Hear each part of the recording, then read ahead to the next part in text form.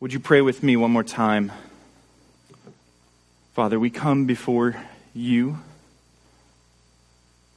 a people in need of knowing you, of knowing your Son Jesus, of being united to him by your Spirit, a people who you've done these things,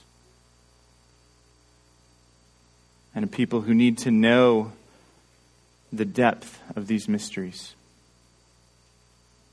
so that we might have our faith confirmed and strengthened, and so that we might rightly worship you. I pray, Lord, that you would help us. Open our eyes to behold wonderful things from your word this morning. Help us to understand and wrap our minds around what must ultimately remain a mystery. But I pray that you'd give us a glimpse of this mystery this morning.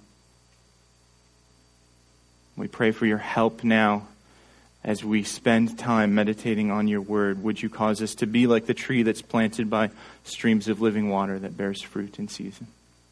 We pray in Jesus' precious name. Amen.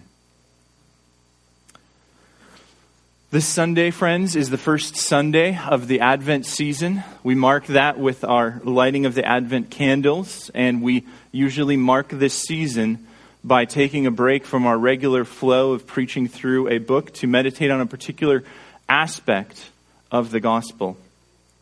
This Advent season, I thought it would be helpful for us to spend time thinking about and digging into the mystery of the incarnation. The title for this sermon series is Come Behold the Wondrous Mystery, which is obviously from that song that we're going to sing together during our Lord's table time later today. But that's really expresses my desire, is that as we come and think about these deep things of God, that we would behold this mystery and be filled with wonder. The sermon title for this morning is The Mystery of the Incarnation, because we're going to start there. Everything else is going to flow out from there. But this morning we want to talk about the incarnation itself. Because this incarnation, this Jesus, the eternal Son of God, becoming fully man and staying fully God, this incarnation is at the center of our faith. It is indeed the central mystery of our faith and of all reality. Think about these two ways of thinking about Jesus' birth. We have in Luke a relatively normal birth narrative. We're told in Luke 1 that it's by the Holy Spirit that the Virgin Mary will conceive, so it's certainly not normal. But when it comes down to Jesus' actual birth, what's described is fairly normal for the day. Luke 2, 6 through 7. While they were there in Bethlehem, the time came for her to give birth. And she gave birth to her firstborn son and wrapped him in swaddling cloths and laid him in a manger because there was no place for them in the inn. This would have been not abnormal for any other baby at that stage that was unable to find somewhere, that was visiting a foreign city or a far city from where they were from or where they were currently living, and had to give birth. Gave birth to a firstborn son, wrapped him in swaddling cloths, and laid him in a manger.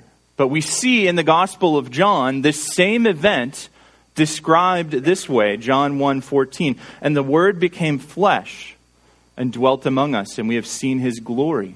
Glory as of the only Son from the Father, full of grace and truth. The Word become flesh, or John 1:1 starts out, this Word was God and was with God from before creation. All things were made through him, and now he became flesh. How does that work? Can you begin to explain how this is even possible? There are not sufficient words to exhaust this mystery, and this is the center of all of our faith, that the Word became flesh and dwelt among us, or Mary gave birth to her firstborn son and wrapped him in swaddling cloths and laid him in a manger. Dietrich Bonhoeffer says this about the incarnation. He says, in Jesus Christ, the reality of God entered the reality of this world. The place where the answer is given both of the question concerning the reality of God and the question concerning the reality of the world is designated solely and alone by the name Jesus Christ. In him all things consist, and henceforward then, one can speak of neither God nor of the world without speaking of Jesus Christ.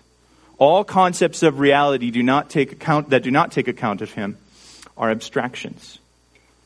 All of reality, the center of everything we know and see and think about the world around us, is ultimately pointing back to this event, this incarnation of Jesus Christ, the Word eternal becoming man, temporal. This is the central mystery of our faith. It is the central mystery of all reality. And I want us to wrap our minds around that, how important it is.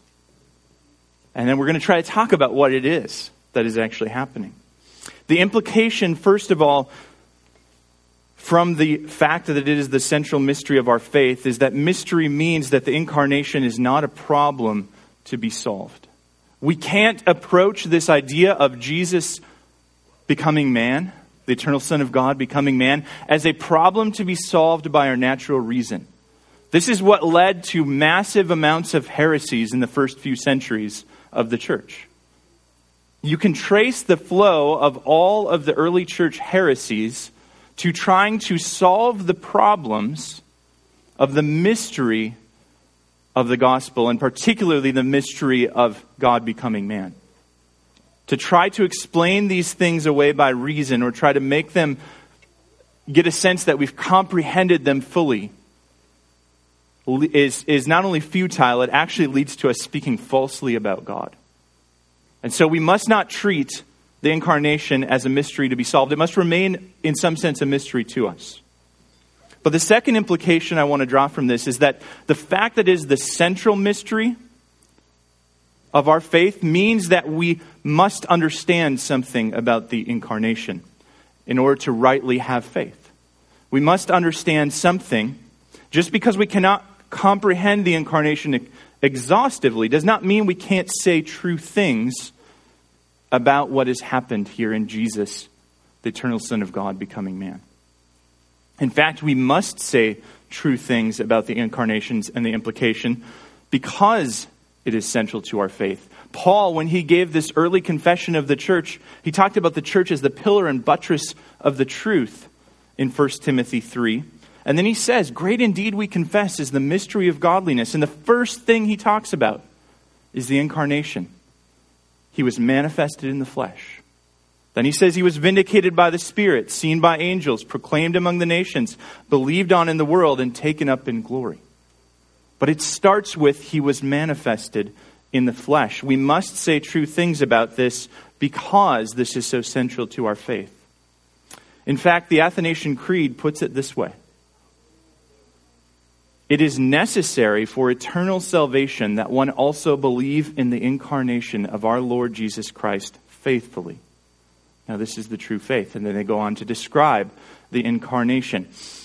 The Athanasian Creed puts out two things that are vital for us to believe for eternal salvation. One is in the triune God and his nature as triune. And the second one is in the incarnation. The fact that the eternal Son of God became man. The goal of our time together then, the goal of considering all of these things, is to think about them faithfully and to think about them as necessary for eternal salvation and to be moved then into worship. See, the problem we have is because the incarnation is such a mystery, because this idea of the Word becoming flesh is so foreign to us, so strange to us, so hard to understand, we sometimes neglect thinking about it at all.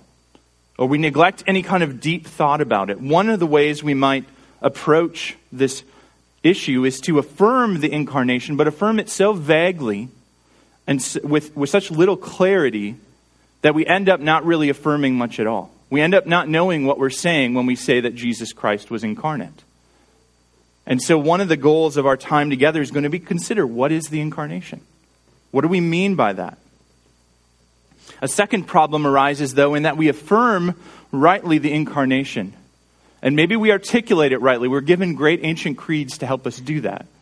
But then we think very little about what it actually means and why it matters so much to our faith. We don't think of it as necessary for eternal salvation. We think of it as merely a precursor to the cross itself.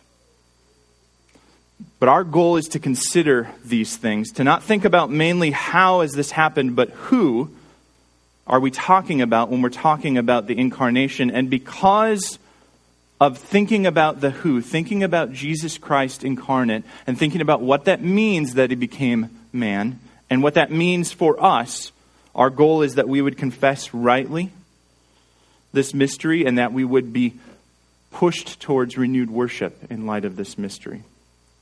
That's the goal for this whole sermon series as we meditate on these things. And we're going to start doing that today, Lord willing. The first question we must answer, though, when we're approaching any discussion of the incarnation is, what do we mean by the incarnation? We must confess the incarnation faithfully. So what does the incarnation mean? What's the nature of this mystery? The Nicene Creed gives us a helpful starting point for thinking about this mystery. The Nicene Creed and the necessary and related parts says this: I believe in one Lord Jesus Christ, the only begotten Son of God, very God of very God, who for us men and for our salvation came down from heaven and was incarnate by the Holy Spirit of the Virgin Mary and was made man. You can see the little ... That means it's not all the Nicene Creed says, but those are the important parts for our discussion, thinking about the incarnation. This idea that Jesus Christ is very God of very God, and Jesus Christ was made man. In other words, is Jesus God? Yes. Is Jesus man? Yes. What do we mean by those things, though? Jesus is the eternal Son of God who became fully human while remaining fully God, is, I think, the way we could summarize the incarnation. Jesus, the eternal Son of God, became fully human while remaining fully God. This is the clear testimony all throughout Scripture. I want to show us a couple of scriptures. These are probably familiar ones. Even if we don't understand necessarily what they mean, we know that what it is telling us is that Jesus is God and that Jesus was made man. John 1:1, in the beginning was the Word, and the Word was with God, and the Word was God. And then verse 14, the Word became flesh and dwelt among us. We have seen his glory. Glory as of the only Son from the Father, full of grace and truth. The Word was God, sharing in the divine nature. And the Word was made flesh, sharing in our nature. Or Colossians 1:15 and 19. He is the image of the invisible God, the firstborn of all creation. For in him all the fullness of God was pleased to dwell. Or Hebrews 1:3. He's the radiance of the glory of God and the exact imprint of his nature. Jesus is the God-man. Hebrews 2 says that he partook of the same things that we are made of. The children share in flesh and blood, the children of God. Therefore, Jesus was made to partake in those same things so that he could be that merciful and faithful high priest like we read about earlier in our service. Jesus as the God-man is the clear testimony of Scripture, but also of the ancient creeds. All of these creeds and councils that happened in the first few centuries of the church arose in response to people's attempts to solve these mysteries by treating them like problems and then creating ideas of how they might be solved and ending up far off, articulating things like there's not actually three persons in God, but there is only one God in three modes. It's called modalism. It's an early Trinitarian heresy rejected by the Council of Nicaea and by the Council of Chalcedon.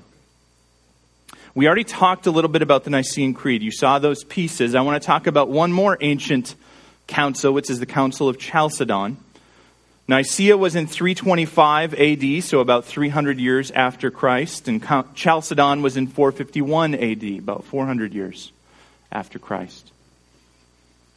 In the Council of Chalcedon, they were trying to articulate how this could be that Jesus could be both God and man, and they came up with a Chalcedonian definition. And here's what it says, or at least part of it. Therefore, following the Holy Fathers, we all, with one accord, teach men to acknowledge one and the same Son, our Lord Jesus Christ, recognized in two natures, God and man. Two natures, but here's 4 qualifications that they give. These are the fences of Chalcedon, drawing a box around what we mean when we say Jesus is God and man. Without confusion, without change, without division, without separation. There is no confusion or mixture of the natures. There is no changing of the natures. There is no division of the natures. You can't separate them. It says, the distinction of natures being in no way annulled by the union. Bringing together God and man does not make these things no longer different from one another, but rather the characteristics of each nature being preserved and coming together to form one person and one subsistence. Not as parted or separated into two persons, but one and the same Son and only begotten God, the Word, Lord Jesus Christ. Jesus is God and man, fully God and fully man, and this is the clear teaching of the ancient church. This is the clear teaching of the reformers. Time means we don't have as much time as I'd like to go into that. But I want to read from one more affirmation, and that is our Sojourners' elder affirmation of faith, because this is the clear teaching of our elder affirmation of faith as well. We believe that when the eternal Son became flesh, he took on fully human nature, so that two whole, perfect, and distinct natures were inseparably joined together in one person, without confusion or mixture. Thus the person, Jesus Christ, was and is truly God and truly man, yet one Christ, and the only mediator between God and man. Jesus is the God-man. He is, as we mean by the incarnation, fully human while remaining fully God. This is, I heard it once compared to like putting the entire ocean in a paper cup. Even that falls short because you still have a distinction with the ocean and the cup, right? Some way that they're able to remain separate. But it's something like that. It's more so because it's without confusion or without change or without division or without separation. But it is the fullness of God, as Colossians says, in the man Jesus Christ, who is fully human like you, like me. Brought together in unity. The closest thing we probably have is the one flesh union of marriage. But even that, though it is a mystery, we still remain distinct, right? Separate in many ways. Why does this matter, though? This is the fact of the incarnation. Jesus, fully God, fully man, coming together as one. But why does it matter? That's what we want to spend the bulk of our time on this Advent season. Why does this matter? I think this is important to think about for us and to spend our time about, because most of us, I would guess, if we were asked, why does the incarnation matter, we would give some answer to the effect of Jesus needed to be a human to die on the cross for us. Right? Like we know that enough. We know that we needed a human substitute on the cross in order to actually atone for our sins, to take on to be a substitute for us. So most often we start with the cross and work our way backwards and end up seeing the incarnation as a necessary prerequisite to the cross. But friends, I want to argue during this Advent season that it is so much more than that. There's so much more going on and to be seen and to be wondered at in the incarnation than merely as a prerequisite for the cross. I'm going to argue during this Advent season that Jesus' work of atonement is not merely restricted to the cross, but actually started at the incarnation. Started with him taking on human flesh. Him taking on our nature. Today, though, I want to think about even before that. I want to start with our knowledge of God.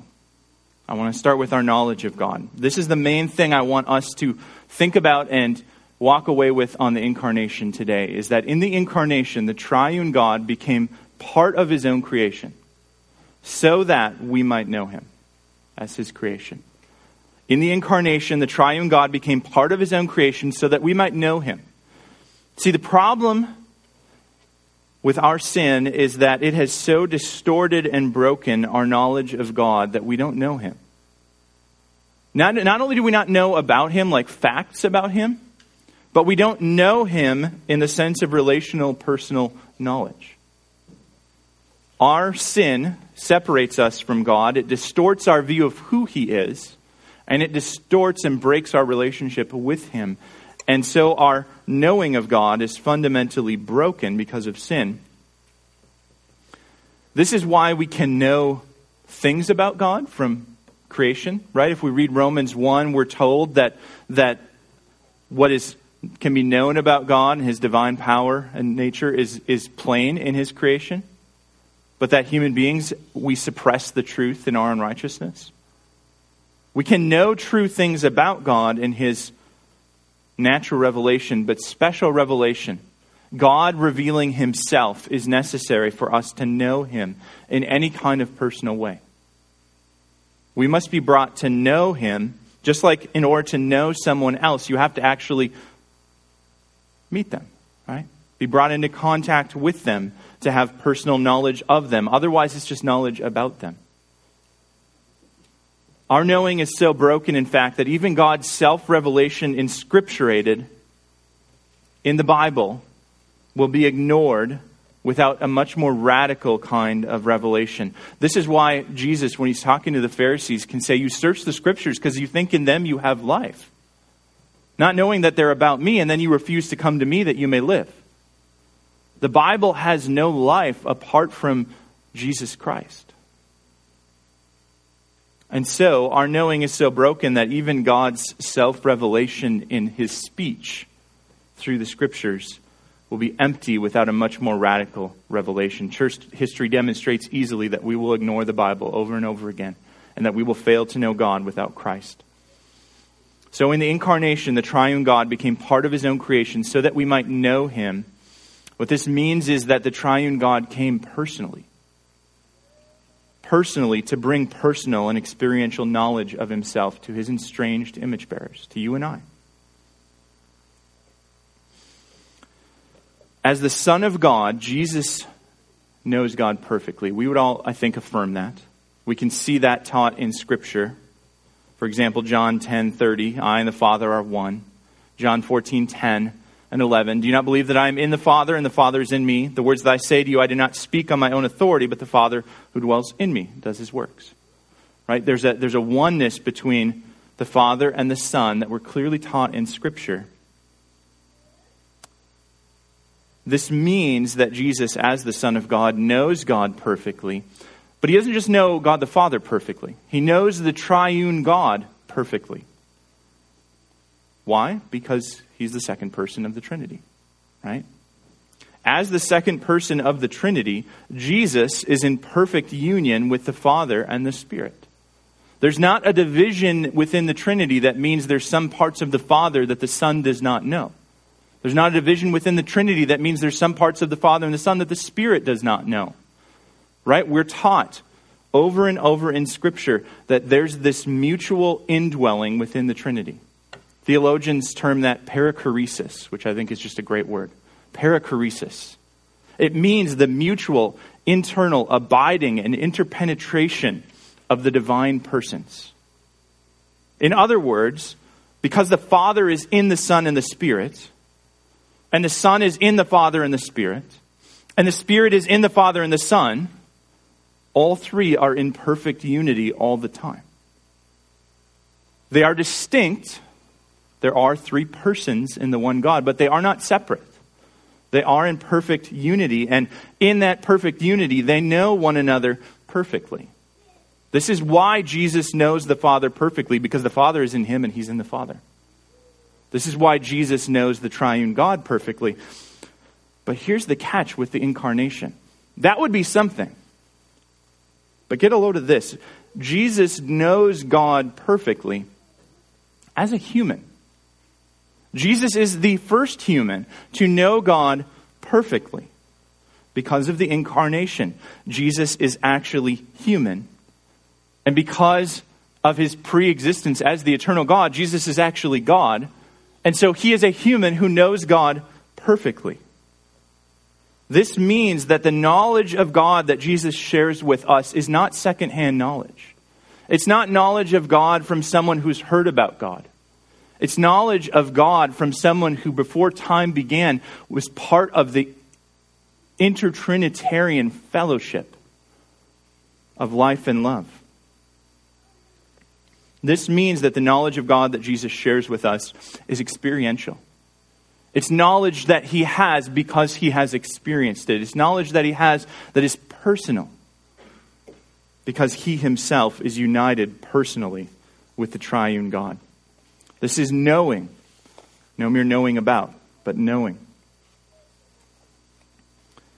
This is important for us to comprehend because what the incarnation means then is that Jesus, as the eternal Son of God, who knows God perfectly because he is united with the triune God, has become a human being and united himself to our nature, to who we are, so that in his incarnation, Jesus brings us to know the triune God, not just any way, but in the way that he does. He brings us to know the triune God in the way that he does. Jesus came not just to reconcile us to God, the cross certainly did this, but to bring us to know God.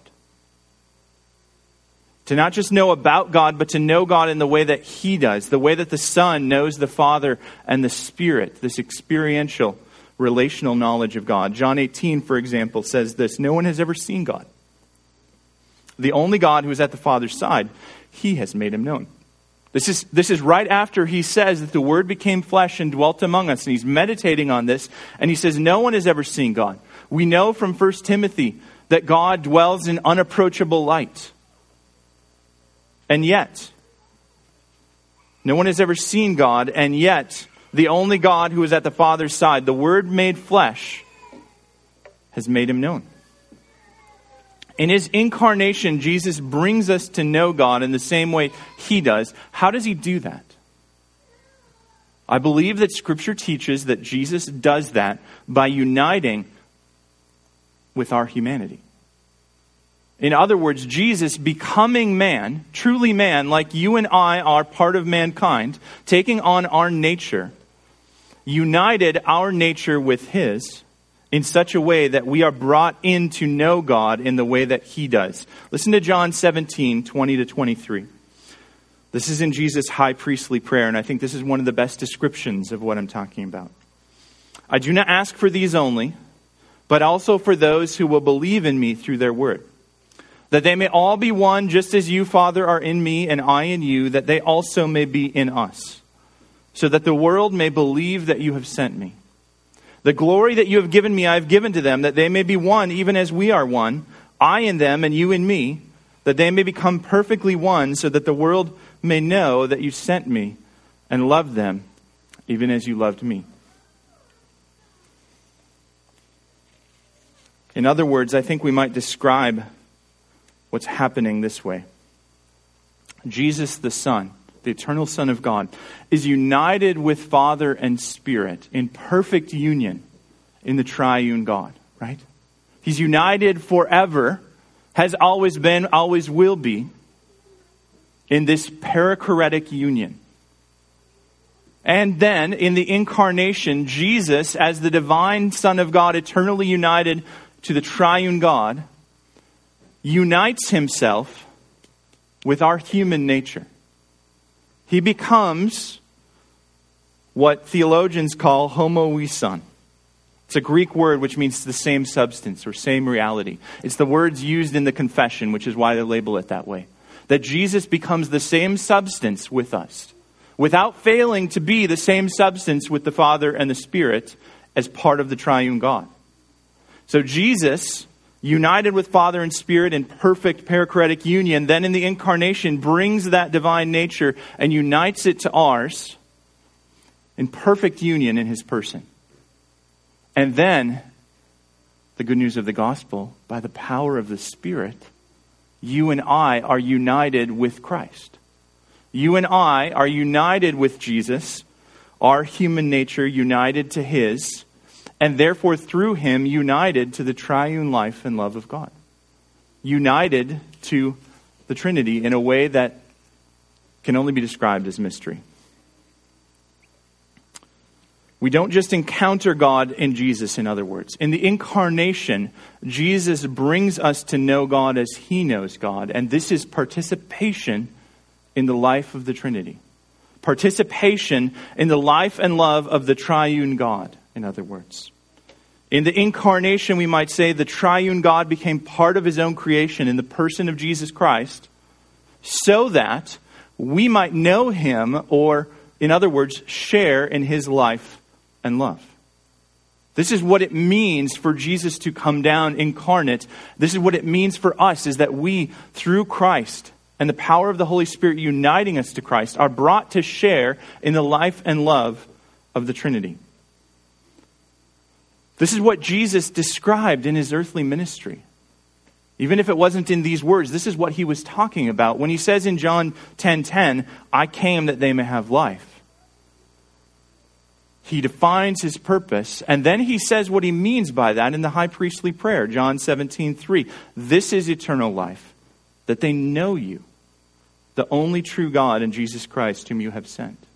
One of the things we're going to emphasize during this series in Advent is that the life that we receive from God, what we call eternal life, is not something that is distinct from the triune God. As if there's this like life jar that Jesus comes and fills up, and he just keeps filling it up, and we just keep receiving life.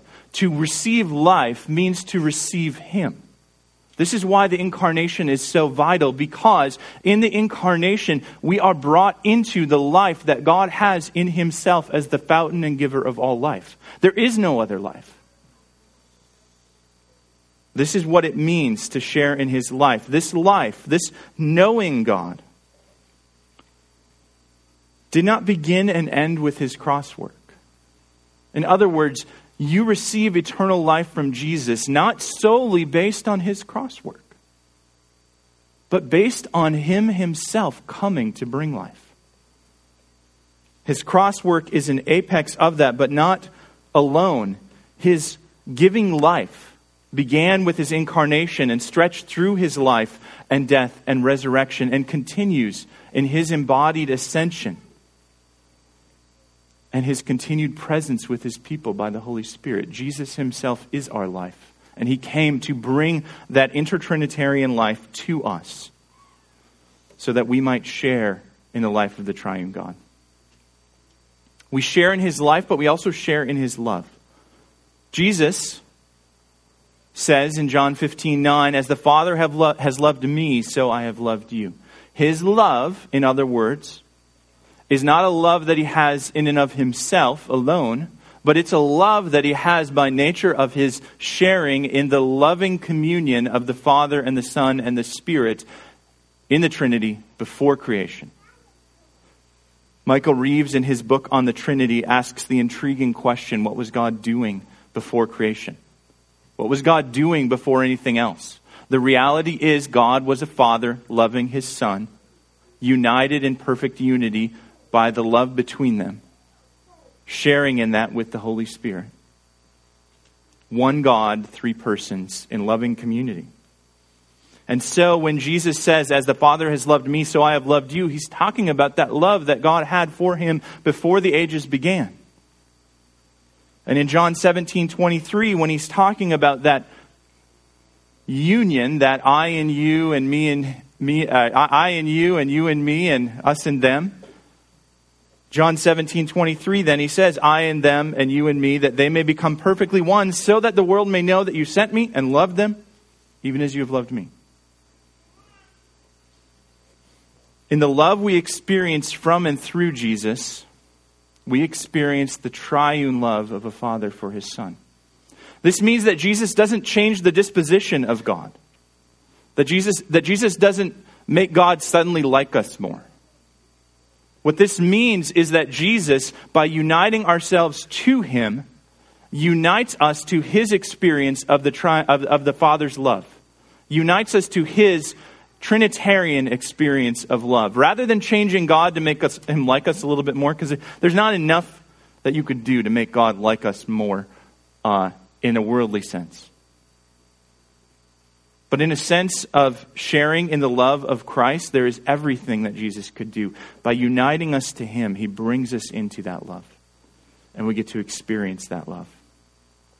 This is what it means to say that Jesus is incarnate. This is what it means to say that Jesus came as a full man, even while remaining fully God.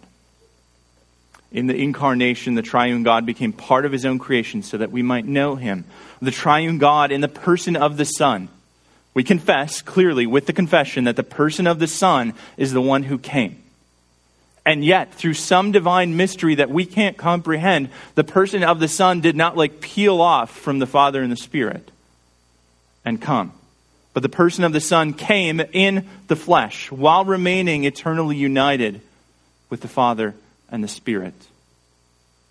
And we confess that this person of the Son came so that we might be and became part of his own creation so that we might know him or share somehow mysteriously in this intertrinitarian life and love.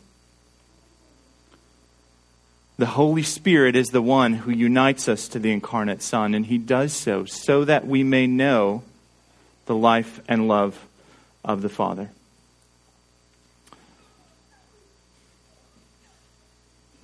I think the only place for us to go from here is where Calvin goes, John Calvin, in his discussion of another divine mystery, the Lord's table, the eating of Jesus' flesh and the drinking of his blood, which we may have time to get to in the course of this meditation on the incarnation, but not today. I think the only place to go, though, is the same place where Calvin goes when words fail to describe the mystery. He says this: whenever this matter is discussed, when I have tried to say all, I feel that I have as yet said little in proportion to its worth. Although my mind can think beyond what my tongue can utter, yet even my mind is conquered and overwhelmed by the greatness of the thing. Therefore nothing remains but to break forth in wonder at this mystery, which plainly neither the mind is able to conceive nor the tongue to express. Friends, throughout this series, we are going to try to express some of this mystery, but it will ultimately fall short. I'm hoping that it doesn't fall short by saying something false about the triune God and the nature of the incarnation, which I'm leery of because of these things being difficult to speak about. But I'm hoping that what we do say can engender in us this sense of wonder, this sense of mystery, this sense of gratitude, thanksgiving, ultimately worship at God choosing to do to incorporate us into his triune life and love in this way, by sending his Son, fully God, fully man, to live, to die, to be raised up, and to ascend bodily and remain interceding for you and I. And so I pray that we would say with Calvin, nothing remains but to break forth in wonder at this mystery. Let's pray.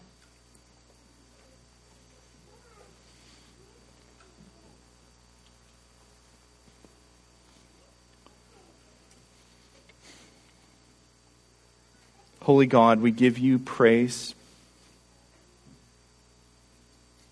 because you have done what we couldn't even have conceived of, Lord. Let alone have planned how to do, have had the power to do. Our minds bend back in on themselves and have no idea how to comprehend you becoming part of your creation. And yet you did.